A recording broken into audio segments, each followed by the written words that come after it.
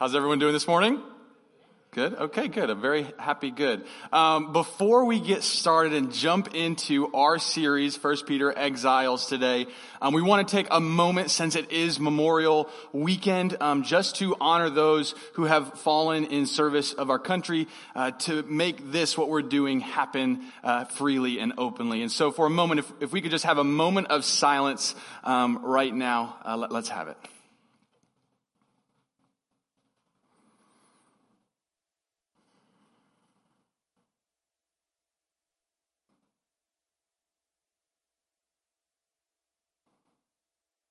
Thank you so much. We just want to respect them, and we know it's tomorrow, but we still wanted to honor them today just because it enables us to do things like this and to gather here freely and openly, and it's just an amazing freedom that we do have here in this country. But anyways, my name is Nathan. I am the Connection and College pastor, and today I am so excited to be in this text, 1 Peter. But before we jump in, I want to highlight one more quick thing that was said in the announcements, and that is our Affinity Day. We are super excited for this day coming up on June 13th, just because we've never really had anything like this before, but also because it's going to be another way for us to really achieve our vision here at Hope Fellowship, which is to truly become and belong. And so Affinity Day, it's a tough word to say, is centered around any interest that you may have. Like it said, I think I want to do the food one because I am good at eating, and so I think I might be doing that one. One thing I wanted to highlight about this day, though, is that it needs leaders, people who start these groups centered around those interests. And so it's a really easy thing to do. All you have to do is either talk to me in the lobby after service or go to our website and sign up through the Connection Groups page and say, I want to be a leader. It's not a massive commitment. All you're doing is essentially going to be holding a sign on June 13th of your interest, a specific interest, and then people will come to you in your booth outside and sign up there. You guys will be in a big group chat, and then if it's a hiking group, for instance, let's say if somebody wants to go hiking and they say, hey, I'm going hiking this Saturday, someone come join me, then that's how it can be. It can be a loose structure or a rigid structure of we're going to meet once a month, every single month, somewhere. So we're super excited about this. Just wanted to make sure that we were highlighting that as the Connection pastor. I feel like I need to, but also I want to. Anyways, 1 Peter, let's go ahead and jump in. It is today a really rich text that is laced with Jewish themes from Peter's background. And so what I wanted to do is I wanted to read 1 Peter 2, 1 through 12, all up front first, just so that we can get a picture and an idea of what Peter is saying here. And I know it's 12 verses, but I believe in us that we can do it today. So let's begin by reading 1 Peter chapter 2, verse 1 today. He says, so put away all malice and all deceit and hypocrisy and envy and all slander. Like newborn infants, long for the spiritual milk, that by it you may grow up into salvation, if indeed you have tasted that the Lord is good. As you come to him, a living stone rejected by men, but in the sight of God chosen and precious, you yourselves, like living stones, are being built up as a spiritual house to be a holy priesthood, to offer spiritual sacrifices acceptable to God through Jesus Christ. For it stands in Scripture, behold, I am laying in Zion a stone, a cornerstone, chosen and precious, and whoever believes in him will not be put to shame. So the honor is for you who believe, but for those who do not believe, the stone that the builders rejected has become the cornerstone, and a stone of stumbling and a rock of offense. They stumble because they disobey the word as they were destined to do. But you are a chosen race, a royal priesthood, a holy nation, a people for his own possession, that you may proclaim the excellencies of him who called you out of darkness and into his marvelous light. Once you were not a people, but now you are God's people. Once you had not received mercy, but now you have received mercy. Beloved, I urge you as sojourners and exiles to abstain from the passions of the flesh which wage war against your soul. Keep your conduct among the Gentiles honorable, so that when they speak against you as evildoers, they may see your good deeds and glorify God on the day of visitation. Let's pray before we jump into this sermon today. Dear Lord Jesus, we thank you so much for the fact that we have the ability and the freedom to come here, to gather together, to be built up as a spiritual house, God. God, right now I pray for you just to reveal your presence, which is already in this place, to each of us, to make yourself known to us, God, and for us to learn more of you so that we can live and love both you and those around us better, God. We pray for this text to speak to us today. We love you. It's your name we pray. And everybody said, amen. All right, so you can already start to see themes that Peter is touching on in these 12 verses that he's already kind of been hitting, whether it be the new hope that changes how we live, or putting on this holy, or being holy as he is holy, which changes our character and relationships, as Pastor Mark touched on last week. You can see all of these themes, and what we have to remember is that Peter here is writing from a Jewish perspective that is extremely practical. And so what he's doing in these 12 verses is he's taking a concept that is somewhat complex that Paul touches on in Romans and Ephesians, and John even talks about in 1 John, talking about how when we have this new identity, it changes how we live our life and it changes how we love those around us. And he does this by putting two illustrations back to back. So one illustration he uses is to show how we are to be growing individually as we have this new identity, and the other illustration shows how we are to be building up each other, the church, God's kingdom. He calls it a spiritual house in our faith when we have this new identity. So let's go ahead and jump into this first illustration, though, as it pertains to our individual growth.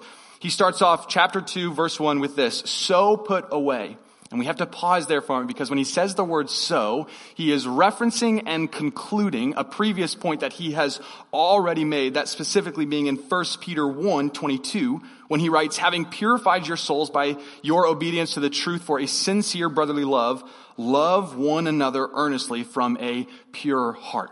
And so what we can do in this, we can draw a line from that phrase, love one another earnestly from a pure heart, to what he says in verse 1, so put away all malice and all deceit and hypocrisy and envy and all slander. That if we are believers and we have this new identity and in turn a new love, then we cannot respond to the world in the way in which it treats us. That when we have this real love residing in us, our lives cannot be marked by malice, deceit, hypocrisy, envy, or slander. That we have to look different. What he's essentially saying is that as believers, you cannot be or act like the mean girls. Maybe a rough reference to use in church, but has anyone ever seen Mean Girls? Come on. Raise a hand proudly if you've seen it. Sterling, thank you. Yes, sir. Come on. He was the only one to go like this. Everyone else was down here. He was straight up. Anyways, he's really referencing these mean girls. He's describing people who are insecure and prideful and fleshly oriented. It really is a revealing. Their response to the world shows their emotional immaturity. And he's saying that we are to put those things away, because if you are a believer today and claiming to be a believer, that someone claiming to be spiritually mature or spiritually growing cannot be emotionally immature. Remember the crowd that he's writing to. He's writing to an audience who's being persecuted by people. The world in which these early believers are living in is one that is marked by malice and deceit, hypocrisy, envy, and slander directed towards them. And yet he's saying, because you have a new hope, a living hope, because you have a new identity, that you should respond differently. Someone claiming to be spiritually mature cannot be emotionally immature, because there is a direct correlation between the two. And I think a lot of times in our walk, we separate those two ideas. We keep our spirituality at times out of our emotions or our physical life or our social life, when in reality, if we are growing spiritually, that should drastically affect our emotional, physical, and social maturity. Peter Scazzaro says in his book, The Emotionally Healthy Church, denying any aspect of what it means to be a fully human person made in the image of God carries with it catastrophic, long-term consequences in our relationship with God, with others, and with ourselves. Tremper Longman also says that emotions are the language of the soul, and what they are saying and what Peter is saying to us today is that our emotional response to the situations in our life reveal where we are on our spiritual journey. How we respond to things emotionally reveal where we are spiritually. And there's a reason that Peter is applying practical characteristics to our spiritual maturity, because he's saying that if we are growing, then our lives cannot be marked by these characteristics, this behavior, or this emotion, because we have something different in us. It's a natural progression of our faith that when we are growing closer to God, we are maturing in every aspect of our life. And Peter, being the practical writer that he is, I love this about him. He doesn't just say, so put away all these things. He says, let me tell you how to put those things away. He says that you are to be tasting and seeing and being nourished by this spiritual milk. He's saying that if you eat the right foods, you're going to grow. And this is not a new concept to us. Hopefully it's not a new concept to us. If you're trying to lose weight, but you eat McDonald's 3 times a day, every single day in the week, that's probably not the best diet. However, if it is working for you, please tell me, because I would absolutely love that diet. Okay, but he's also saying if you're trying to bulk up for your summer body, you don't just eat kale, you need protein, you need sustenance. I'm not saying that we can't be vegans or anything like that. I'm just saying you need something besides kale if you're trying to bulk up. And what he uses here is that as infants need this milk in order to grow, we should be longing for this same spiritual milk. I don't know if anybody here has a child or has ever had a child. We've all been children, so we don't really remember what it's like to be an infant, but that's besides the point. I do not have a child, and this is not an announcement with me and my wife, Cassie. Nope. But I do have 3 older sisters who all have kids. So I've been around these infants when they start desiring and craving this milk. And they go from these angels, just sweethearts, to these fallen angels extremely quickly, right? I mean, like it goes from like sweet hiccups and laughter to all of a sudden they're just screaming or crying or screaming and crying. But the moment that they get that milk that they are desiring, they instantly, well, most of the time they settle down, they fall asleep, wake up, crap their diaper, right? I mean, that's just the reality of it. And then it's just this cycle over and over and over again. It's great birth control to be around. It's like, we can wait to have some kids. Absolutely. Hallelujah and amen. Okay. I'm getting sidetracked. But this is what Peter is saying, that we should be craving this spiritual milk just like babies crave this milk, that it is ingrained in their very nature to want this milk. That when we are not only longing for, but tasting this spiritual milk, it causes us to grow closer to him. So we have to ask, what is this spiritual milk? And I hate to beat a dead horse, but the spiritual milk that he is talking about is the Word of God. It is the way in which God has chosen to reveal himself to us. It may sound repetitive because we did it the very first week too, and I know Pastor Mark focused a little bit on it as well last week, but the Word of God is how we know him enough to have a sanctifying relationship with him. But what Peter is also doing here when he uses this word spiritual milk is he's not only referring to this Word of God, he's also referring to the Word of God, Jesus. And he's saying in order to grow, you need to be both tasting and seeing his words and tasting and seeing him in the context of a relationship through prayer, through community with other believers, through worship. And that when we are eating this right food, when we are eating the only thing that can truly nourish our spirituality, then we are going to grow. And this growth is an integral part of our faith because it is the progress of our personal faith that we are sanctified in. Not saved in, but sanctified in. It's the progress, not perfection. We say it a lot here, but it's really what it comes down to. It's about the process of our faith growing closer to him. And as we come to him through scripture and prayer and worship, we are going to grow because it is impossible to encounter the living God and not experience some sort of change. It leads us into verse 4 where he starts off, as you come to him, digging into him, tasting and seeing that he is good. Not only are we going to grow individually, he says, but that there's also going to be this corporate growth that we should see and should crave. Verse 4 and 5, he says, as you come to him, a living stone rejected by men, but in the sight of God chosen and precious.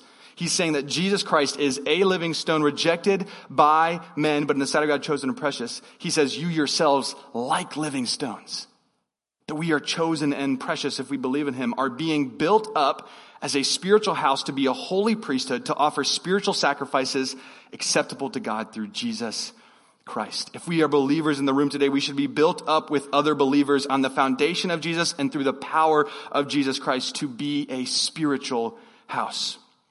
And once again, it comes back to who's writing this book. It's Peter who's writing from this Jewish understanding and perspective. So in order for us to fully understand the significance of what he's saying when he uses words like living stones or a spiritual house or a holy priesthood or spiritual sacrifices, we have to understand the knowledge that he is writing from, the understanding of temple worship.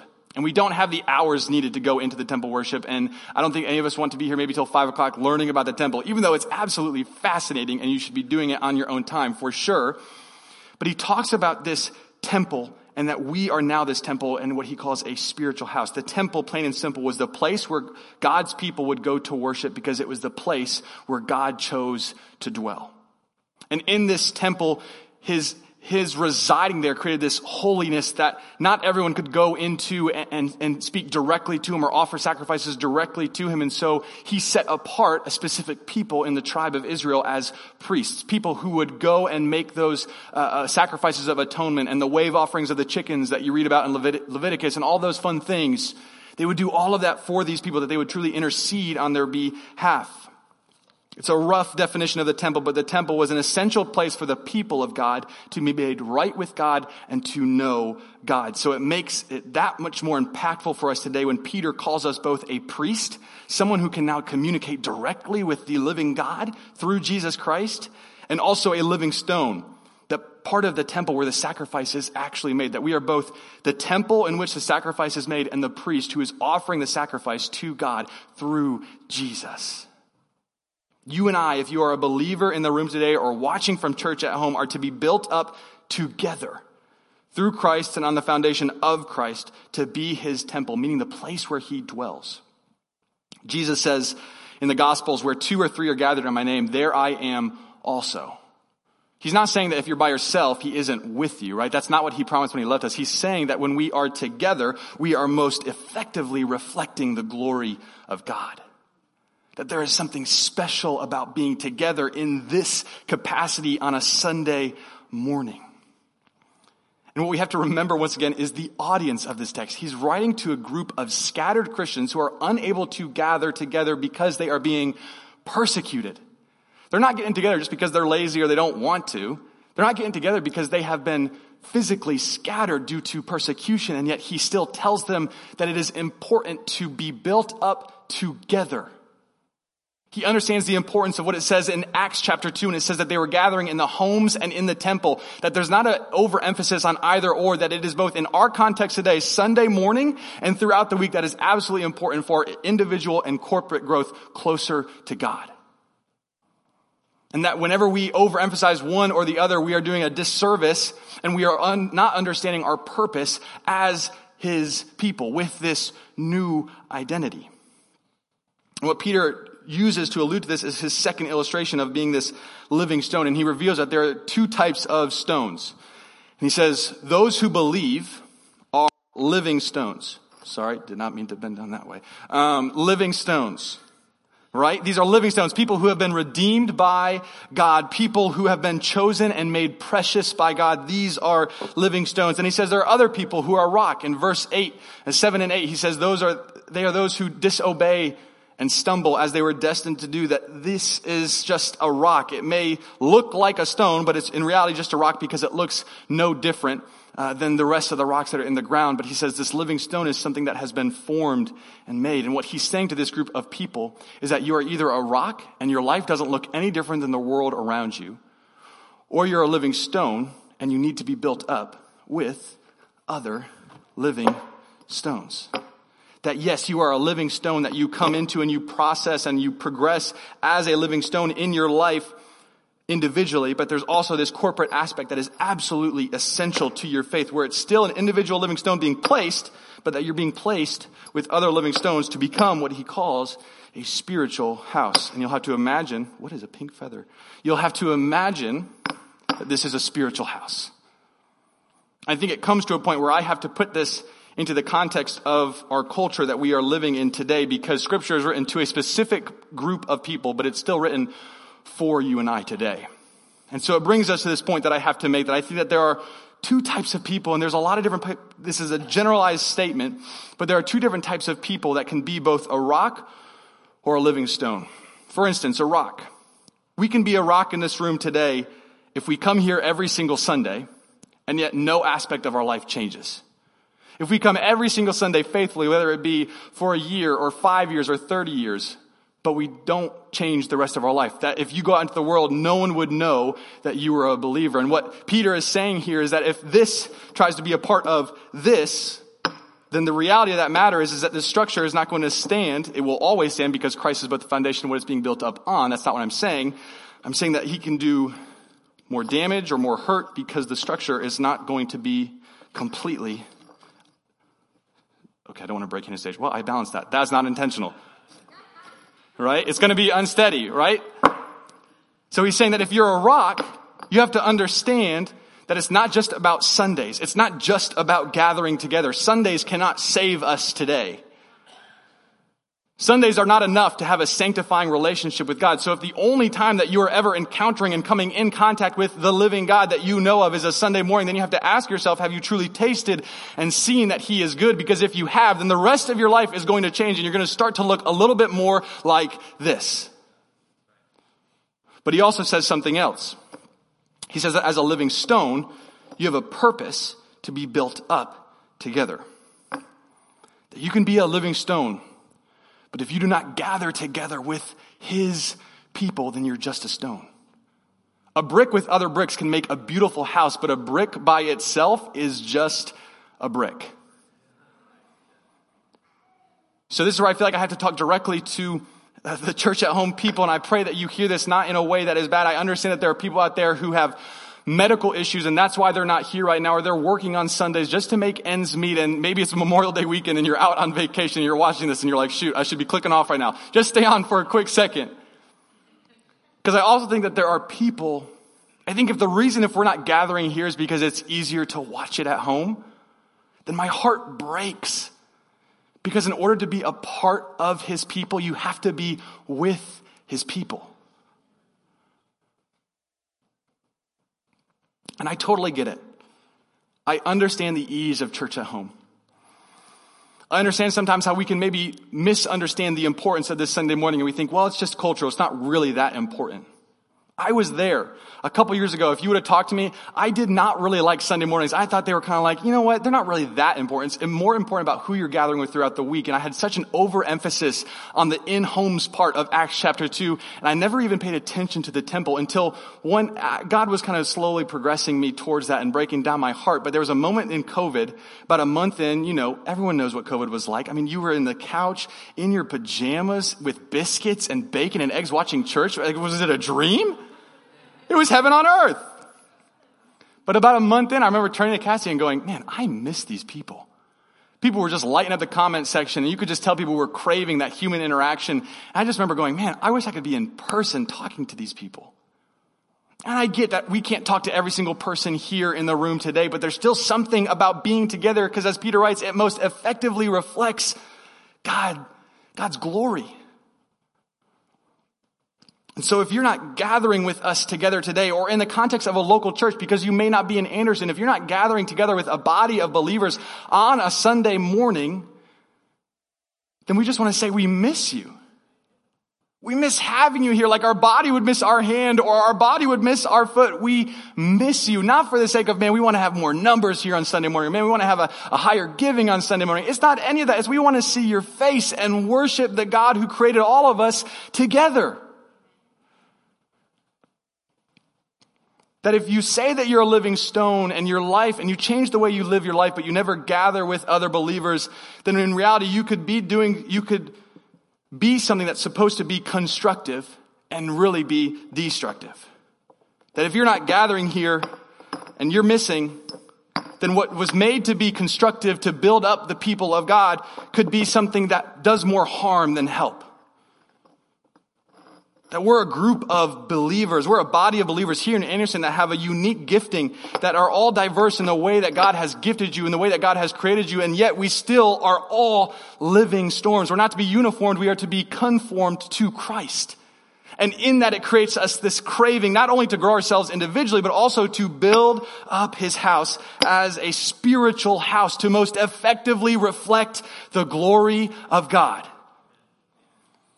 So if you're a living stone today, or you claim to be, but you're not with other living stones, then you may just be a brick. And if you come here every Sunday morning, you say that you're a Christian, but your life doesn't look any different, then you're just the rock. Not the rock, because he's awesome, but a rock. Okay? It's what Peter is communicating here in this text, that growth is synonymous with our salvation, both individually and corporately. So if there's ever a moment that we are complacent or lackadaisical, or we just don't really care, then we have to ask ourselves, have we truly tasted and seen that he is good? And if we have, are we still continuing to nourish ourselves with that same thing that we tasted? And what I love about Peter is that he says this really challenging thing, and then he brings us back to this hope. Because maybe as I'm talking today, maybe you're thinking, oh my gosh, I haven't done my devotional like 2 weeks, but I'm definitely a Christian, I think. Like, am I really saved? Or maybe you're over here like, I haven't made it to church in a couple weeks because we just have had so much stuff going on and I've had work. Am I really saved? He's not meaning to question our salvation. He's encouraging us to make an understanding and to look at our life from a 30,000 view and to see what we need to change in our life in order that we may grow closer to him.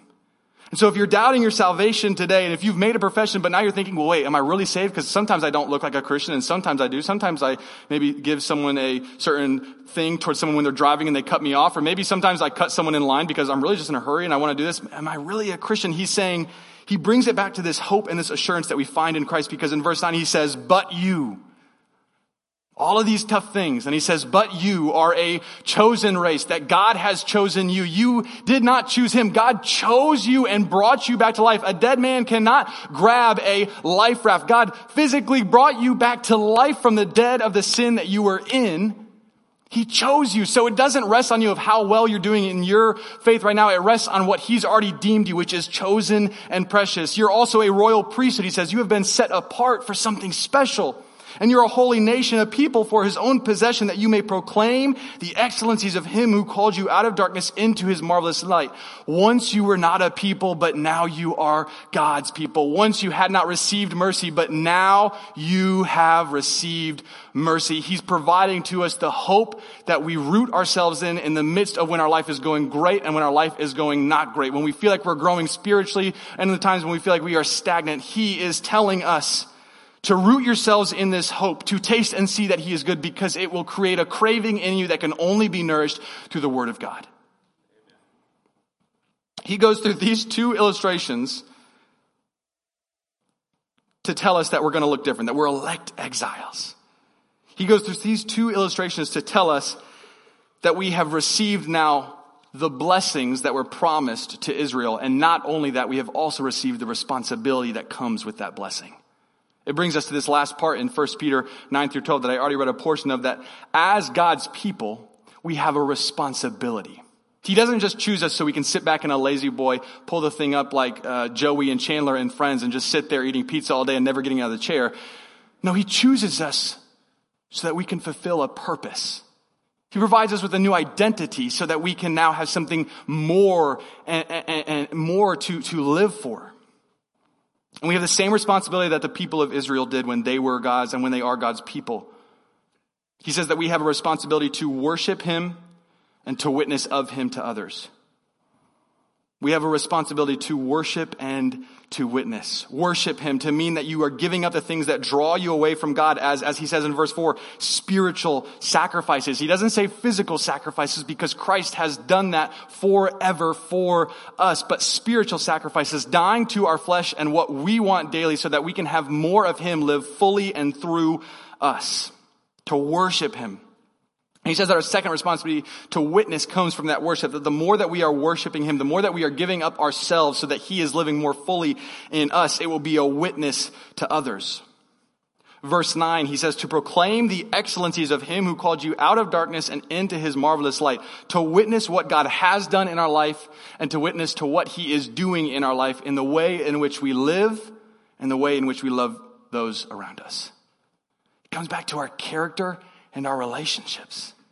Then when we are worshiping him, we are sacrificing the desires of our flesh. We are tasting and seeing and pouring and nourishing ourselves with him. It will become a witness because it will radically change every moment of our life, whether it be when we're standing in line at a grocery store or when we are dealing with a lawyer because we got in a car wreck and they're trying to take something from you. It will change the smallest moments of your life and the biggest moments of your life. It goes back to how our lives look different now that we are exiles to this world and citizens of another world, found in this living hope that gives us a new identity, that he calls us living stones, both chosen and precious. This process that we are in our lives is not one that is going to be easy and painless. Growth, whenever you say growth physically, oftentimes comes with growing pains. I grew 4 or 5 inches in one summer, and I was in a lot of pain that one summer in 10th grade. It comes with growing pains. Spiritual growth is oftentimes referenced in the Bible as a pruning process, that God is hacking away something in your life, or a purifying fire as if it's refining a jewel, that there is something precious, but he has to burn away these bits that are harming us, that we think are actually helping us, and in reality they're pulling us away from God. That there is this process that is sometimes painful, but it's absolutely necessary. It's purifying and it's a sanctifying process that we go through in order to grow ourselves and those around us closer to God. C.S. Lewis writes a series called The Chronicles of Narnia, which if you have not read, you really should. It's incredible. It's not just a children's book, okay? They're absolutely incredible. And in one of those books, The Voyage of the Dawn Treader, there's a character in this story whose name is Eustace. And he's this incredibly young, annoying boy. Like, you want to smack him the entire time in this story. He's incredibly selfish and prideful, and he doesn't believe in this land of Narnia, which is a representation of heaven. And at a point in that story, because of his unbelief, he turns into this massive, ugly, knobby dragon. And it's this dragon that has such a hard shell around him that was caused by his pride and his selfishness and his unbelief that he cannot get rid of this shell himself. And there comes a point in the story when he wants to turn back into a boy, but he can't do it himself. And then this great lion named Aslan, which is representative of Jesus, comes in and he leads him to this well of water, and he says, just jump in this well and you'll be turned into a boy again. But Eustace, this now massive and ugly dragon, is too big for this well, and so he tries to start taking off some of his outer skins and trying to shed them, and he gets like 3, and he just can't do it himself. To the point where Aslan says, you are going to have to let me undress you. And I want to read from this part of the story from the perspective of Eustace. He says, I was afraid of his claws, I can tell you. But I was pretty nearly desperate now, so I just lay flat down on my back and I let him do it. The very first tear he made was so deep that I thought it had gone right into my heart. And when he began pulling the skin off, it hurt worse than anything I have ever felt. Well, he peeled the beastly stuff right off, just as though I'd done it myself the other 3 times. Only when I did it, it did not hurt. That'll preach. And there it was, lying on the grass, only ever so much thicker and darker and more knobby looking than the others had ever been. Then he caught me and threw me into the water. It stung like anything, but only for a moment. After that, it became perfectly delicious, and as soon as I started swimming and splashing, I found my pain had froze, and I found out why. I turned into a boy again. After a while, the lion took me out and dressed me with his paws in these new clothes that I'm wearing. C.S. Lewis adds to this later on to say, to go in this radically new direction feels as if God's claws are going so deeply into us that they are cutting into our very heart. When we accept Christ and we have this living hope in this new identity, it is going to radically change how you live your life. And if it doesn't, rock. Change is going to hurt, especially when the thing that God is changing is the thing that we are so and most rooted in. Growing spiritually, like I said, happens through pruning and a purifying fire. Maturing emotionally can come from painful experiences that are done through grief or like intense humiliation at times. As we grow up in this new identity, both individually and corporately, it will feel at times like his claws are cutting into our very hearts because he is rooting out these identities that we have become so wrapped up in and consumed in. But know that in the midst of that pain, whether you feel like you're in a season of fruitfulness or a season of dryness, whether you feel like you haven't encountered him in a while, or you feel like you haven't really heard from him in a while, or you feel like you're really getting into the word every single day, that no matter where you are in that perspective, if you have claimed Christ as your Lord and Savior, that you have a living hope that is rooted in the past event of the resurrection and not in your life and how it's going right now. And when we gain that blessing of being shielded for and having an inheritance shielded for us, we also gain the responsibilities. Once you were not a people, he says, but now you are God's people. Once you had not received mercy, but now you have received mercy. The question that I want to leave us with today is, how are you going to respond? If you feel like God is choosing you today, and if you feel like you are wanting to make a commitment to him today, how are you going to respond? If you have been stagnant in your faith or you've been complacent in your faith, how are you going to respond to the fact that God has chosen you and deemed you precious? How do we respond to this amazing and beautiful truth today? Let's pray.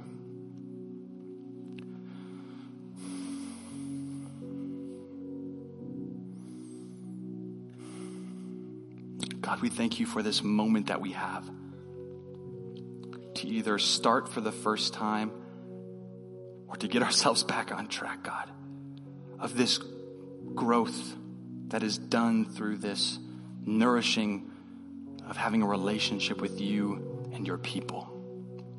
God, I pray for this people in this room today, for these people watching from church at home today, God, that you will instill in them a craving so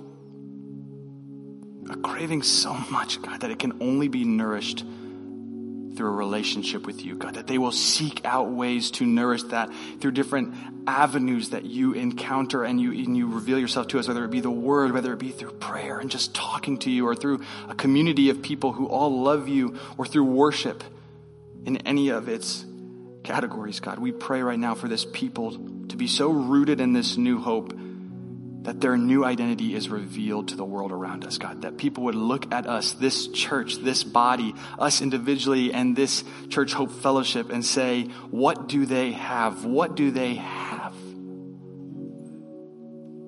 God, I pray that your character is the character that we would put on and we would put off the world, so that we would look more like you and be more of a light to those around us. We pray this in your mighty name. Amen.